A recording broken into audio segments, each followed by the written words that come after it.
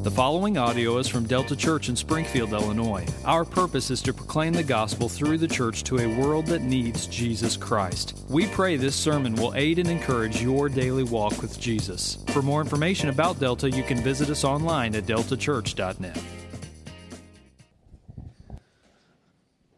Well, go ahead and just keep your fingers there. Mark chapter 10, verses 32 through 45. We're just trucking along in our sermon series in the Gospel of Mark. If you've been with us for a while, you know that we've been in Mark since about this time last year. We've taken a couple breaks here and there, but we've been working through Mark's Gospel. Now we find ourselves right on the end of chapter 10 and right on the cusp of the last week of the life of Christ. When you look at chapters 11, 12, 13, 14, 15, and 16, it's just interesting because Mark has just been barreling through the life of Christ for the first 10 chapters and are right on the very tail end of that immediacy of him moving us forward, giving us answers to the questions, who is Jesus and what did he come to do? And then when he rounds into chapter 11, he's just going to slam on the brakes and we go into like that Matrix sort of movie, Keanu Reeves slow-mo, we're all of a sudden going to slow way down as we zoom in and unpack the last week of the life of Christ. But before we get there, Jesus has another lesson to teach the disciples on discipleship. We said that chapters 8, 9, and 10 are basically a highly concentrated dose of discipleship. What does it look like to follow the King who came to die? What does that look like? How are we to think? How are we to desire? How are we to choose as we walk through life following this King?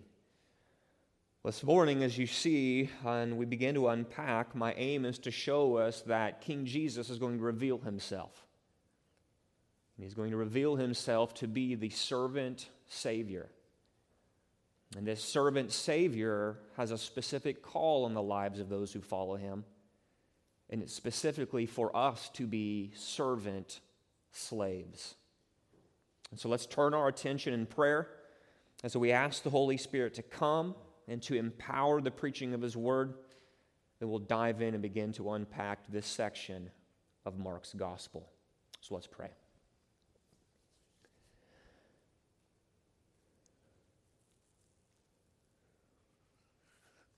Father, my fear is that this morning, way too many of us have come with no expectations of hearing from you.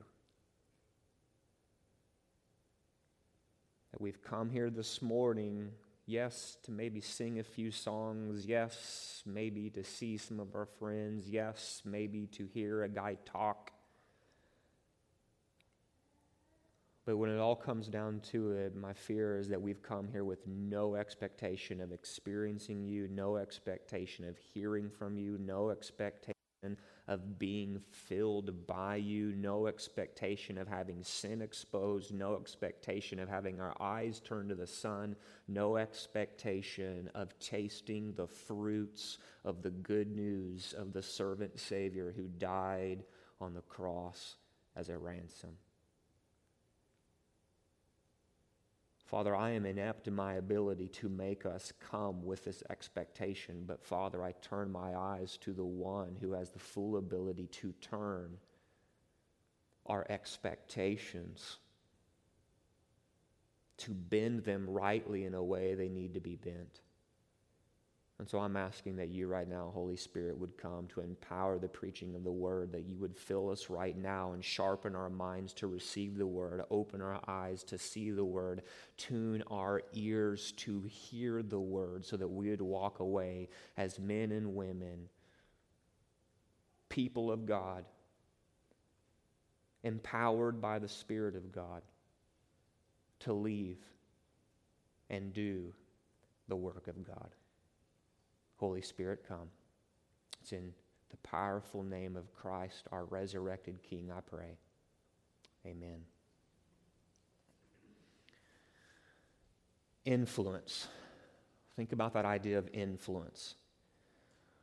Some of us have the responsibility in life of having great influence. and we wield great influence over a great number of people. For others of us, our field of influence is just admittedly smaller, and our influence is concentrated on fewer people. But in some way and some level, every one of us has influence. And if we're honest with ourselves, what we do is when we lay our heads on our pillows at night and we just sort of have those clear moments of thinking maybe before you drift off into the third stages of anesthesia and you're just out and conked out for the night, what we do is we'd have to admit, you know what, like I really have a strong desire for my influence. I want my influence in the life of other people to actually yield great things. I want my job to make a difference in the world because I work at that job. I want my friends and my friendships to be helpful and uplifting to one another because of the way we have counsel and the way that we have concern for one another. I want my parenting to guide and correct because of the way that I love and the way that I care and the way that I wield influence in these spheres of life. You see, whether you're a parent here this morning, a teacher, a friend, or a spouse, we've all tasted, we've all experienced that desire for genuine, actual influence that changes someone else. And if we are really honest with ourselves, especially as those of us who are here this morning, who claim the name of Christ, who have repented of our sins, who have placed our faith in Jesus Christ, we would also admit that we have a desire for our influence in the lives of others to accomplish great things for God. And this is a good and this is a right desire. You see, the drive for influence, this impulse to be great and to do great things, these are deep desires given by God that are meant to be used for His glory. But as we know all too well, our desires, maybe more specifically our desires for greatness and our desires for influence, they have a way of getting derailed. They have a way of getting hijacked by sin. Now again, we've got to say this, there is nothing wrong with desiring to be great and to do great things for God. But for many of us, our desire for greatness is not the problem. Our problem is that the world has reshaped our definition of what a great thing is. And because our definition of greatness is out of whack, our desire for greatness leads us down paths that you and I were never meant to travel as those who follow King Jesus. You see, this is why we need our definition of greatness to be realigned, to be reoriented, to be reshaped, bent back into alignment with the true definition of what greatness and influence is meant to look like for those who have citizenship in the kingdom of King Jesus.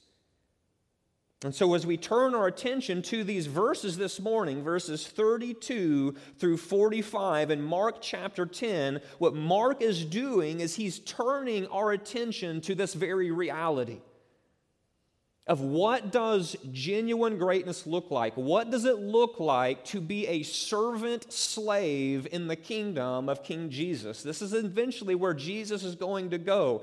He is the servant Savior, and for those who follow the servant Savior, He is going to call us to be men and women who are servant slaves. And so what Mark does is sandwiches this reality of what it means for you and I to be servant slaves. He sandwiches it between the two pieces of bread, so to speak, the bread of Christ's suffering, where He's for the third time going to call our attention to Jesus foretelling His death and resurrection and sandwiching it on the back end with the realities of why this servant Savior had to come and die. And so as we see, we're looking at James and John, They have a desire for greatness. But these two disciples, even with their deep desire for greatness, what they're going to do is they're going to see that their desires need to be reshaped according to the cross and resurrection of Jesus. So we're going to say a bunch of times this morning, it is not wrong to have desires. Every one of us here right now has a bucket list of desires in our hearts right now. Some of them need to go, but the bulk of them don't. But I would suggest to us this morning that the high-level majority of our desires need to be reshaped according to the realities of the King who was crucified and resurrected. And that's exactly what James and John are going to learn this morning. In essence, they're going to learn that the radical call of discipleship, it even invades us to the level of our heart's desires. That's what we're going to see this morning. So the first thing that Mark's going to do, though, is establish the reality of our heart's desires being reshaped according to the cross. He's going to turn our attention to Jesus. And the first thing that he's going to highlight for us is this truth that Jesus is the servant Savior. Jesus is the servant Savior. Look at your copy of Scripture. It can look in that black pew Bible around you. Pull it up on your phone, iPad, the Bible that you brought with you. Turn your attention to verse 32. Notice what Mark begins to write.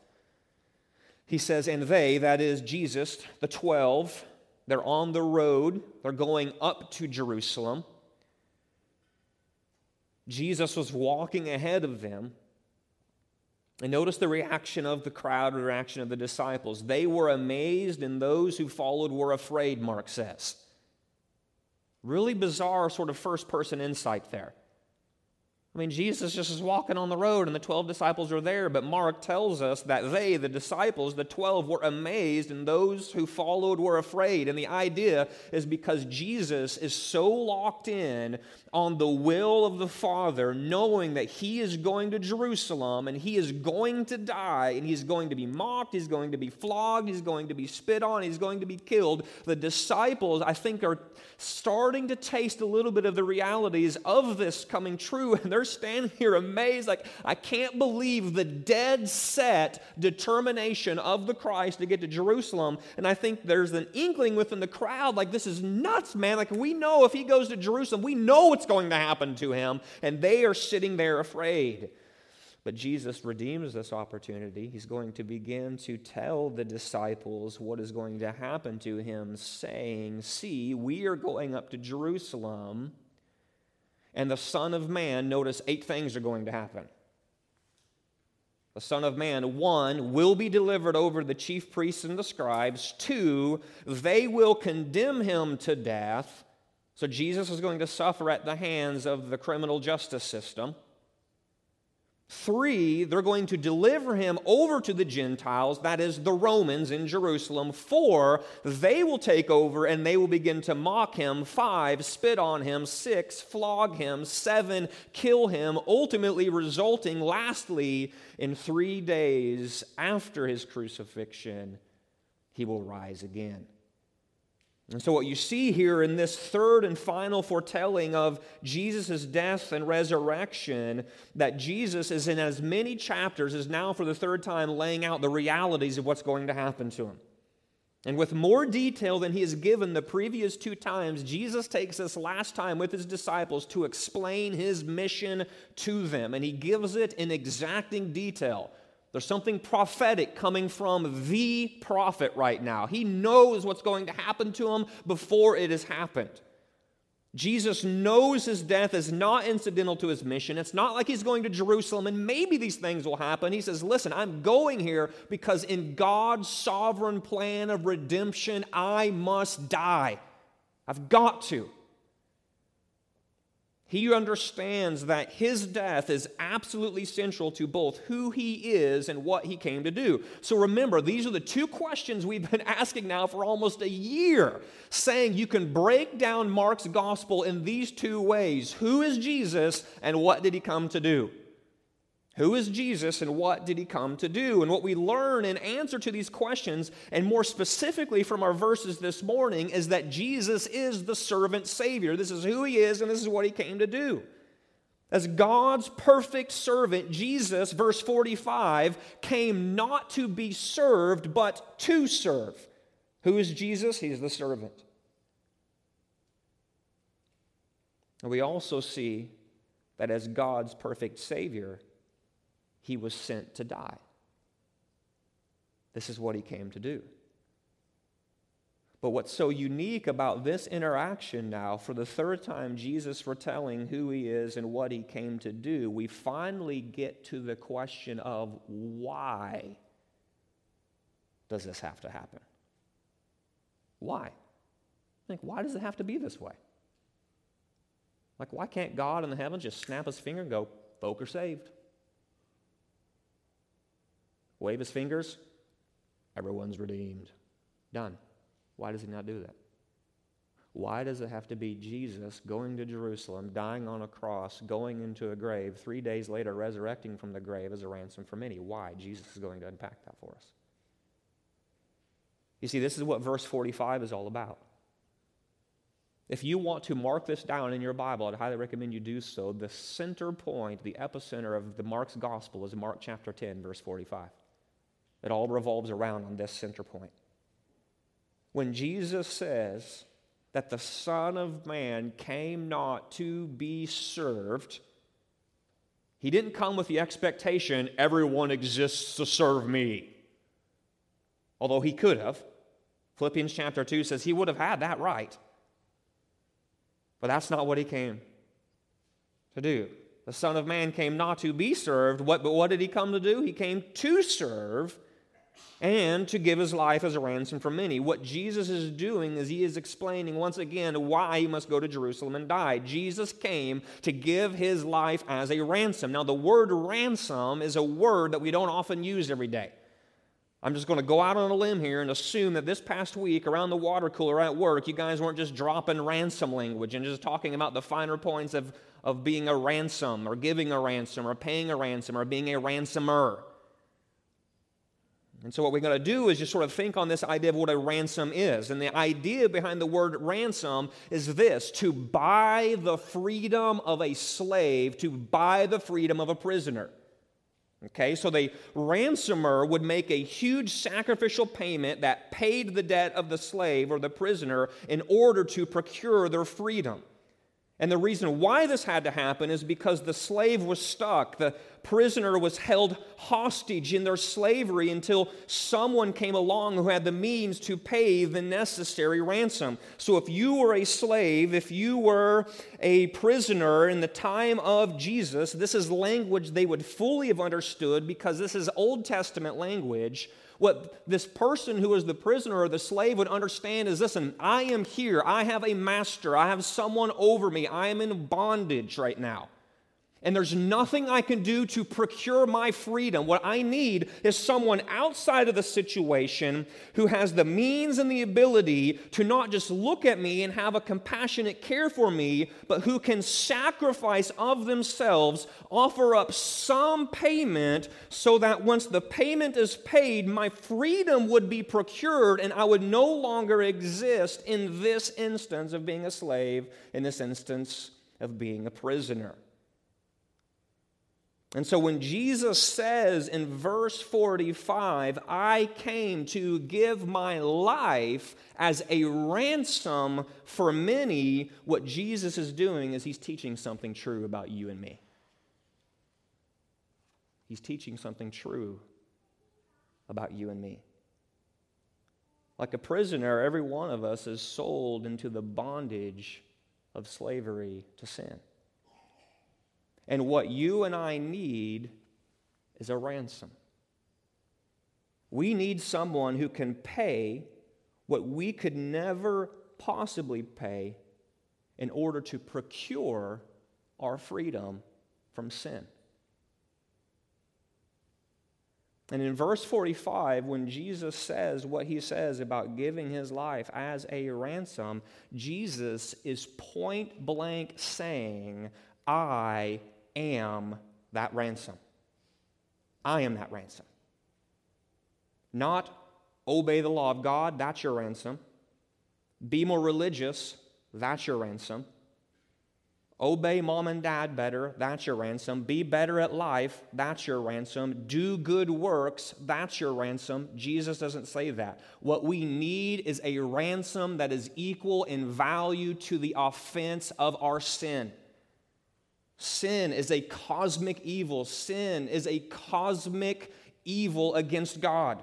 And what we need is a cosmic payment, a divine payment that is equal in value to the offense of our sin. And Jesus says, I am that payment. I am that ransom. I am going to go to Jerusalem. I am going to give my life. I am going to be a sacrifice. Why? So that many who are held hostage by sin can find freedom from sin. This is why I came to die. The sacrifice of my life is going to ransom people from their sin. Now, in the words of John Piper, thinking about Mark chapter 10, verse 45, this verse right here, Mark 10:45, is what turns Christianity into gospel. This verse is what turns Christianity into gospel. You see, Jesus Christ came not to be served, but to die. He came to give his life. And this reality sets him apart from the founder of every other major world religion. You see, their purpose was to live and to merely be an example. If you go and you examine other major world religions, they've got key leaders just like Christianity has a key leader, but all the key leaders come onto this world, they teach some good stuff, and ultimately they're all pointing outward, saying, do these things. I'm just merely an example. You need to do is follow these rules and obey these things and look out here in this place. But what sets Jesus apart is he steps on the scene and he says, my purpose here on earth wasn't to merely teach some things and be an example. My purpose is to come and die and be a sacrifice so that I can ransom people from their sin. You see, the beauty of it all is that Jesus came to give his life. Do you notice the language here? No one's taken the life from Jesus. Jesus isn't suffering as some victim of the criminal justice system of the first century AD. He's not doing that. Jesus is willingly coming and offering his life as a ransom. No one is taking his life from him. Jesus went to the cross and died because of God's great love for sinners. In the words of the Apostle Paul, God shows his love for us in that while we were still sinners, Christ died for us. I love this verse. It's one of my favorite verses. It doesn't say God shows his love for us in that while we were lovely, he came and died for us. While we had our act together, he came and died for us. While we were put together and perfectly able on our own to achieve salvation, he came. No, it says God shows his love for us in that while we were, love the word, still sinners, Christ died for us.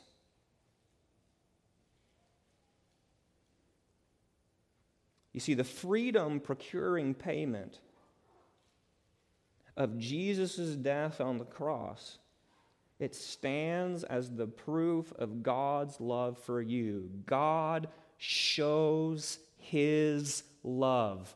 God, prove it. How have you shown your love? Sent my son to the cross to die for you when you had done absolutely nothing to earn that love. That's unconditional love.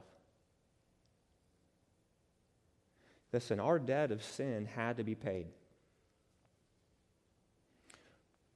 But it was a bill that we could never settle.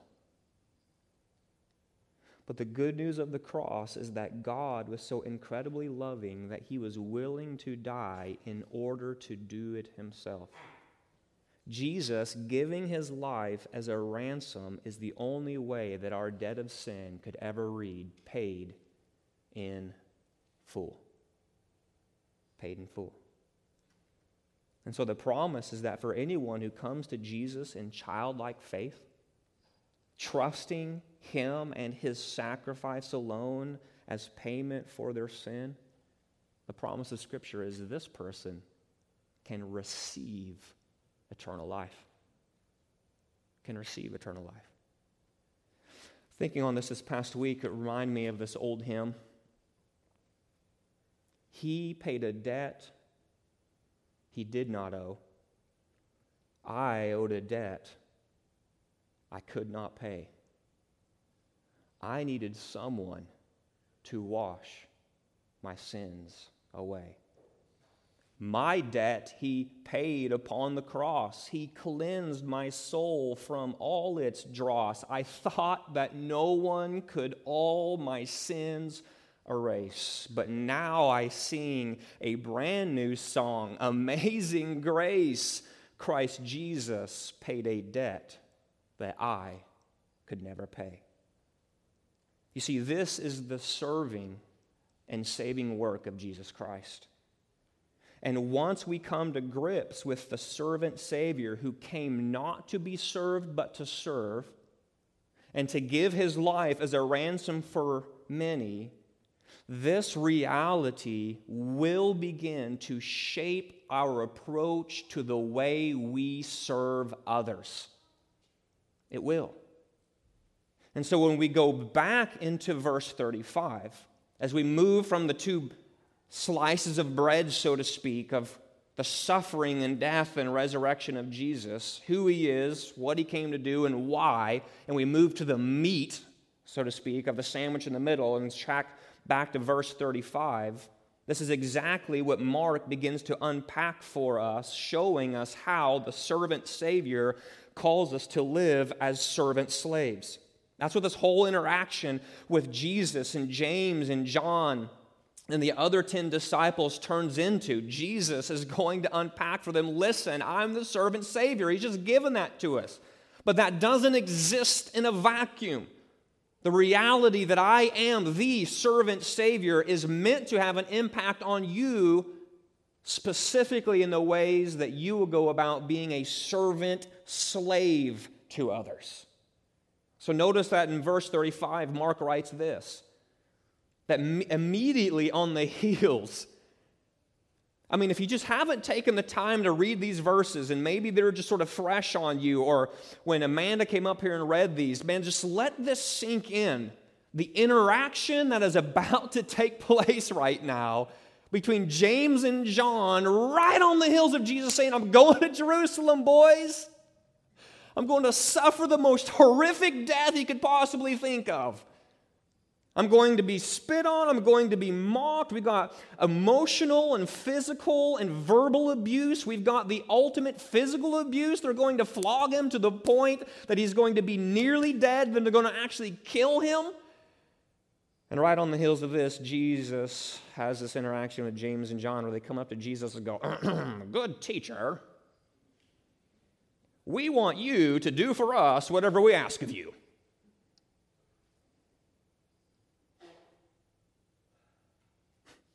Jesus, being the good teacher He is,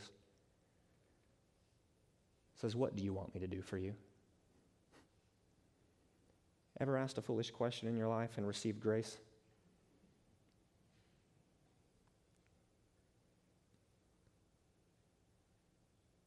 We want you to do whatever we want. Jesus goes, what do you want me to do? It should probably be a sermon in and of itself. And so they respond, this is what we want you to do for us. Grant us to sit, one at your right hand and one at your left in your glory. You see, one of the hardest discipleship lessons to learn is to learn how the serving and saving work of Jesus actually affects us in every area of life. Your thoughts, your feelings, your choices, all of them are to come under submission to the serving and saving work of Jesus Christ. And I'm telling you, man, If you were just born again last week or you've been walking with Jesus for multiple years, hello? That is one of the ultimate, man. I'm looking at my elder right over here, man. This brother's been serving Jesus for a long time. And he'd be the first one to tell you one of the hardest lessons, discipleship lessons to learn is how the serving and saving work of King Jesus impacts every area of life. To deny ourselves, to take up our cross and follow Jesus is to relinquish the right of ownership over our lives and to declare, I've got a new owner now. That's what it means to be a slave. Romans 6 says we once had a slave master, it was sin, but now once we come to Jesus, it's not like all of a sudden we're just running free with no master over us. We have a new master now, and his name is King Jesus. You see, God has designed you and me, men and women, to exist with desires, okay? But at times, if we are honest with ourselves, we would have to say, man, we are a mystery to us.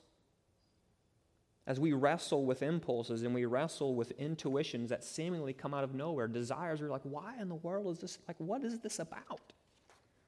But at other times, we fully understand the desires of our heart, and the reality is that there are times when these desires outright stand in conflict with the saving and serving work of Jesus Christ.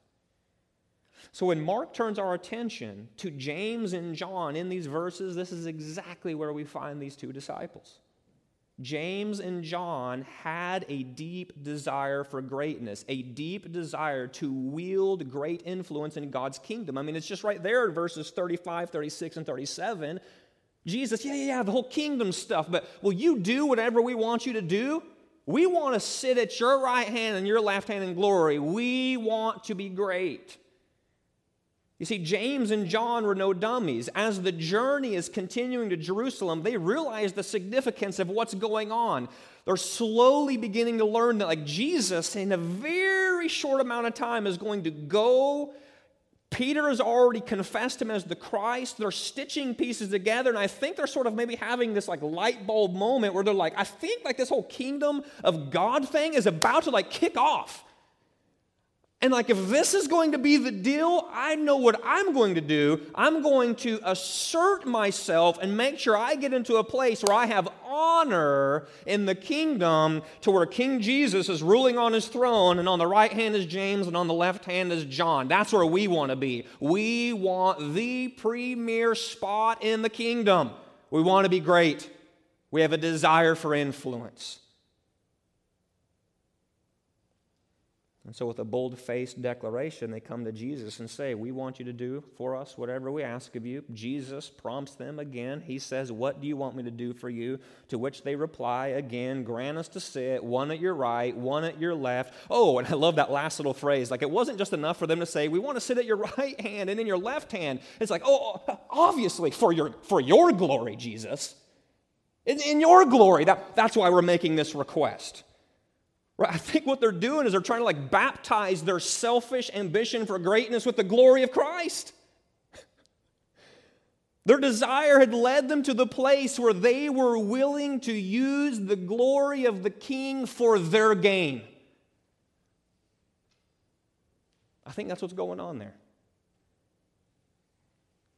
For James and John, their desire was for greatness, but it was greatness defined by worldly standards. It was selfish ambition, it was power, it was control, it was position. And so what they're doing is that they're looking at Jesus and saying, well, we want you to do whatever. Jesus says, ask me and I'm going to do it. And they're like, we basically want to be great in your kingdom. And like the glory stuff too, right? But what James and John are about to learn, listen, is that attaching Jesus' name to these kinds of desires does not change the fact that they look like the cravings of the world. And the trouble is that you and I are more like James and John than we care to admit. What we try to do is baptize the desires of our heart that don't quite mesh with kingdom citizenry. And we just try to attach this glory Jesus business unto these desires, going like, no, the reason why I desire that power is for your glory. The reason why I desire this money is for your glory. The reason why I desire this job, this car, this lifestyle, this relationship, this money, this spouse, this promotion. The reason why I want these things is for your glory. And we try to baptize our desires that don't mesh with serving and slaving like the servant Savior, assuming that if we just sort of baptize it enough, attach the name of Jesus enough to it, that somehow this desire will make us look different from the world. But the world is smart enough to know that when we're just baptizing their desires that are the same as ours for self-glory, self-promotion, self-gain, they see right through it. The problem is we so often fail not to see right through it, and we think we're actually walking a path that is good and right. But what James and John are going to hear and learn very quickly is that you can't just simply attach Jesus' name to selfish desires and assume that somehow that just changes the actual understanding of that desire. So notice that Jesus asked them a question. He heard their desire, but he doesn't rebuke them for expressing their desire. Tons of grace in there. Right? Jesus comes up to them and says, boys, what do you want me to do for you? And they say, well, here's my desire. Notice that Jesus goes, stupid, smashes them down. He doesn't do it. Get your act together. Stop having such foolish desires. Again, I think there's probably another sermon in here somewhere to where what we see in Jesus is he is welcoming to us as we are growing in Christ. We can come to Jesus and say, I have these desires. I sort of got this bucket list of wishes. Can I be open with you? And Jesus is like, obviously you can be open with me. And we can pour out our heart's desires to Jesus. But what Jesus does is just because they came and they expressed the raw desire of their heart for greatness, Jesus doesn't go, boys, I love that you're so open and free with me. Now just go off and do whatever you want to do. He says, thank you, basically, for expressing the raw desire of your heart. Now let me help you bend this desire in a way that will bring glory and honor to me. Jesus is going to reshape a good desire that's been hijacked by sin, and that's gracious of him. That's good of him. He doesn't rebuke us for having desires. But he does want the desires of our hearts to fall in submission to who he is as the King.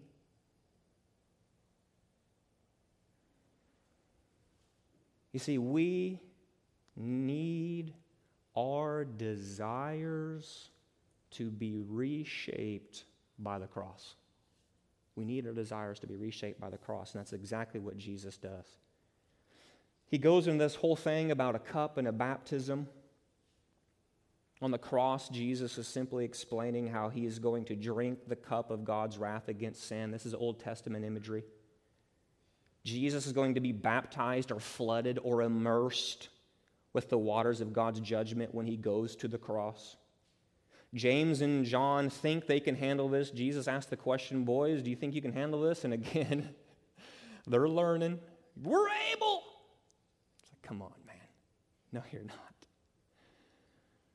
But Jesus says, actually, boys, you are going to experience something similar to this, but ultimately your request, verse 40, is denied because sitting at my right hand, sitting at my left hand, it's not mine to grant. It is for those for whom it has been prepared. And then verse 41, notice that the other 10 disciples, old Peter, the ringleader, is actually left out of this little tidbit.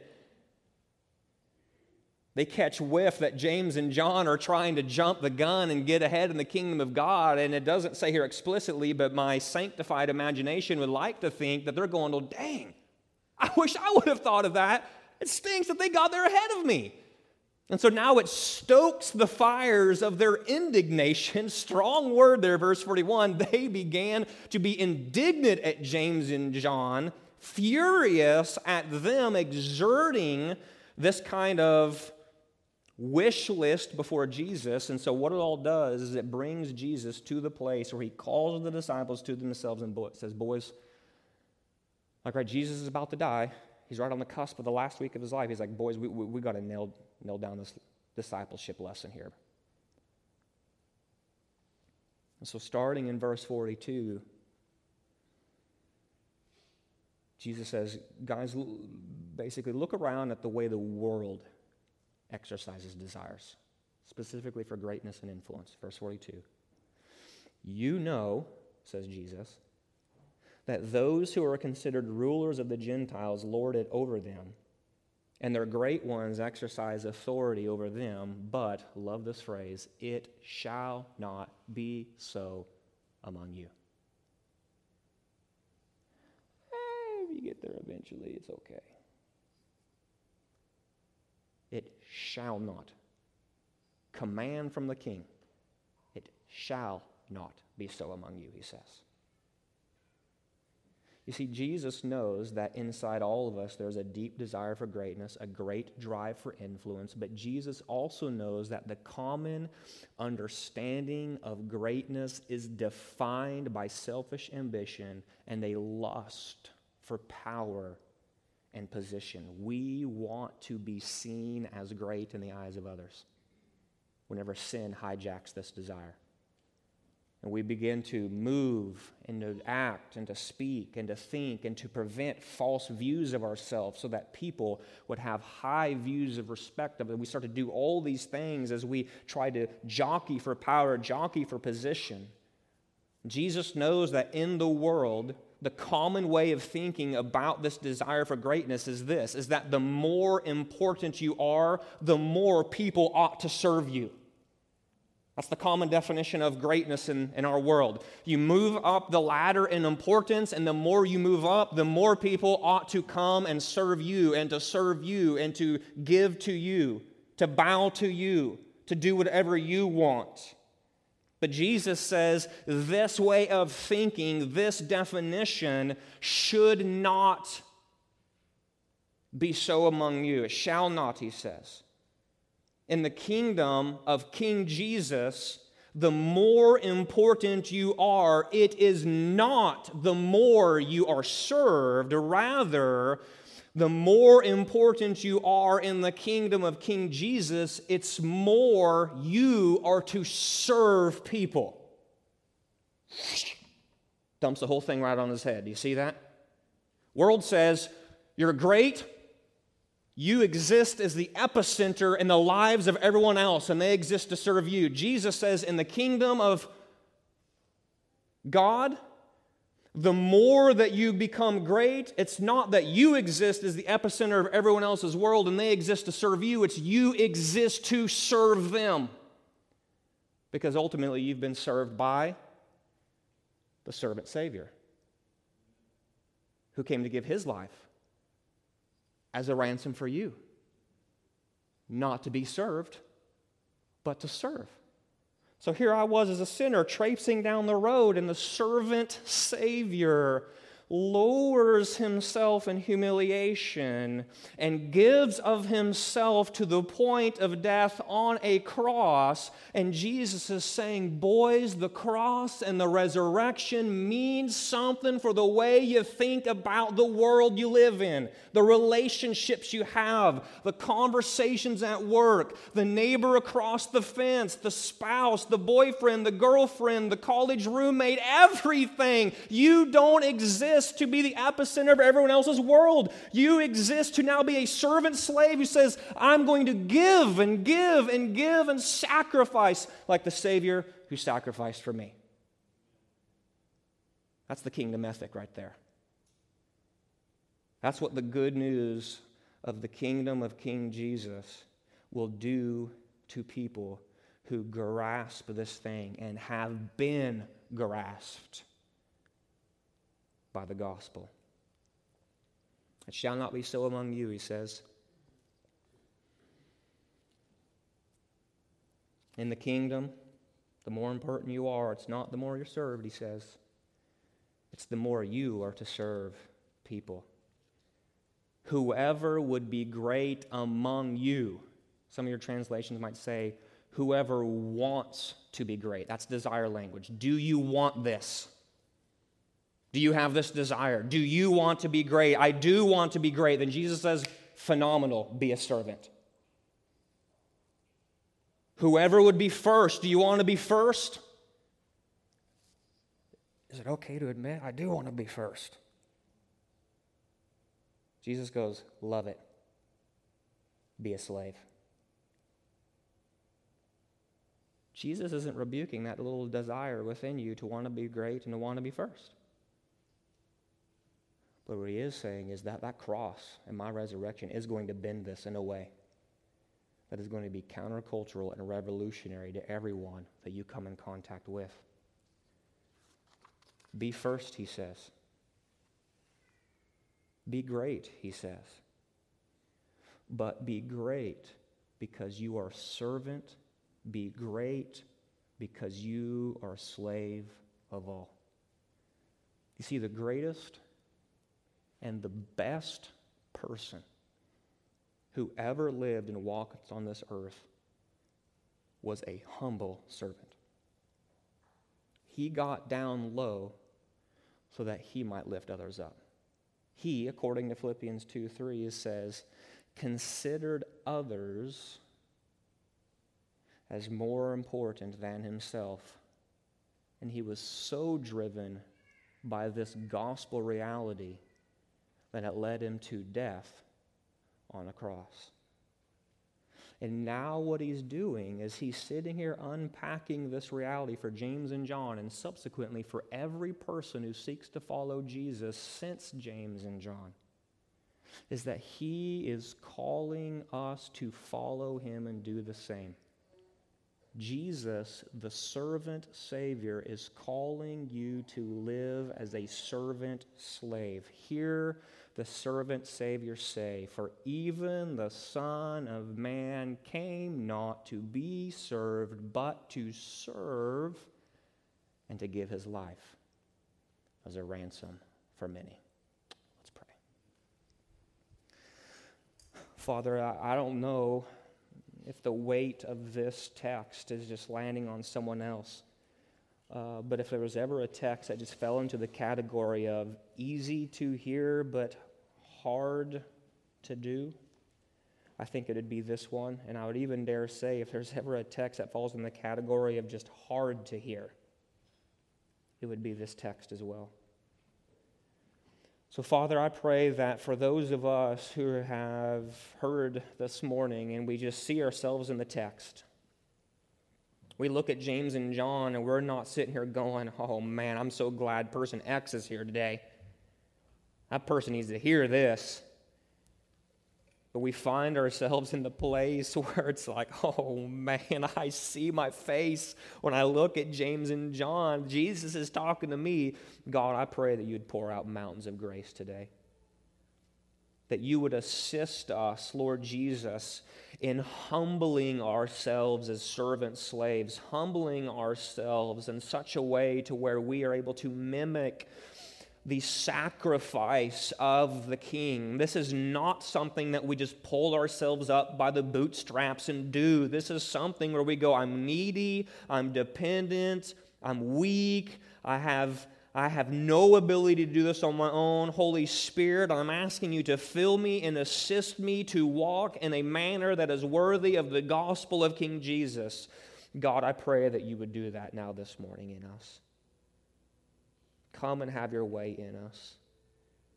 Meet with those of us who have desires this morning that need to be reshaped by the cross. And may we hear not a strong-handed rebuke from the compassionate shepherd, but would we hear the shepherd say, I heard what you said. You've told me the desire. I understand why you have that desire. But sister, brother, let me reshape this according to the cross for the glory of the Father. God help us. It's in the name of Jesus I pray. Amen.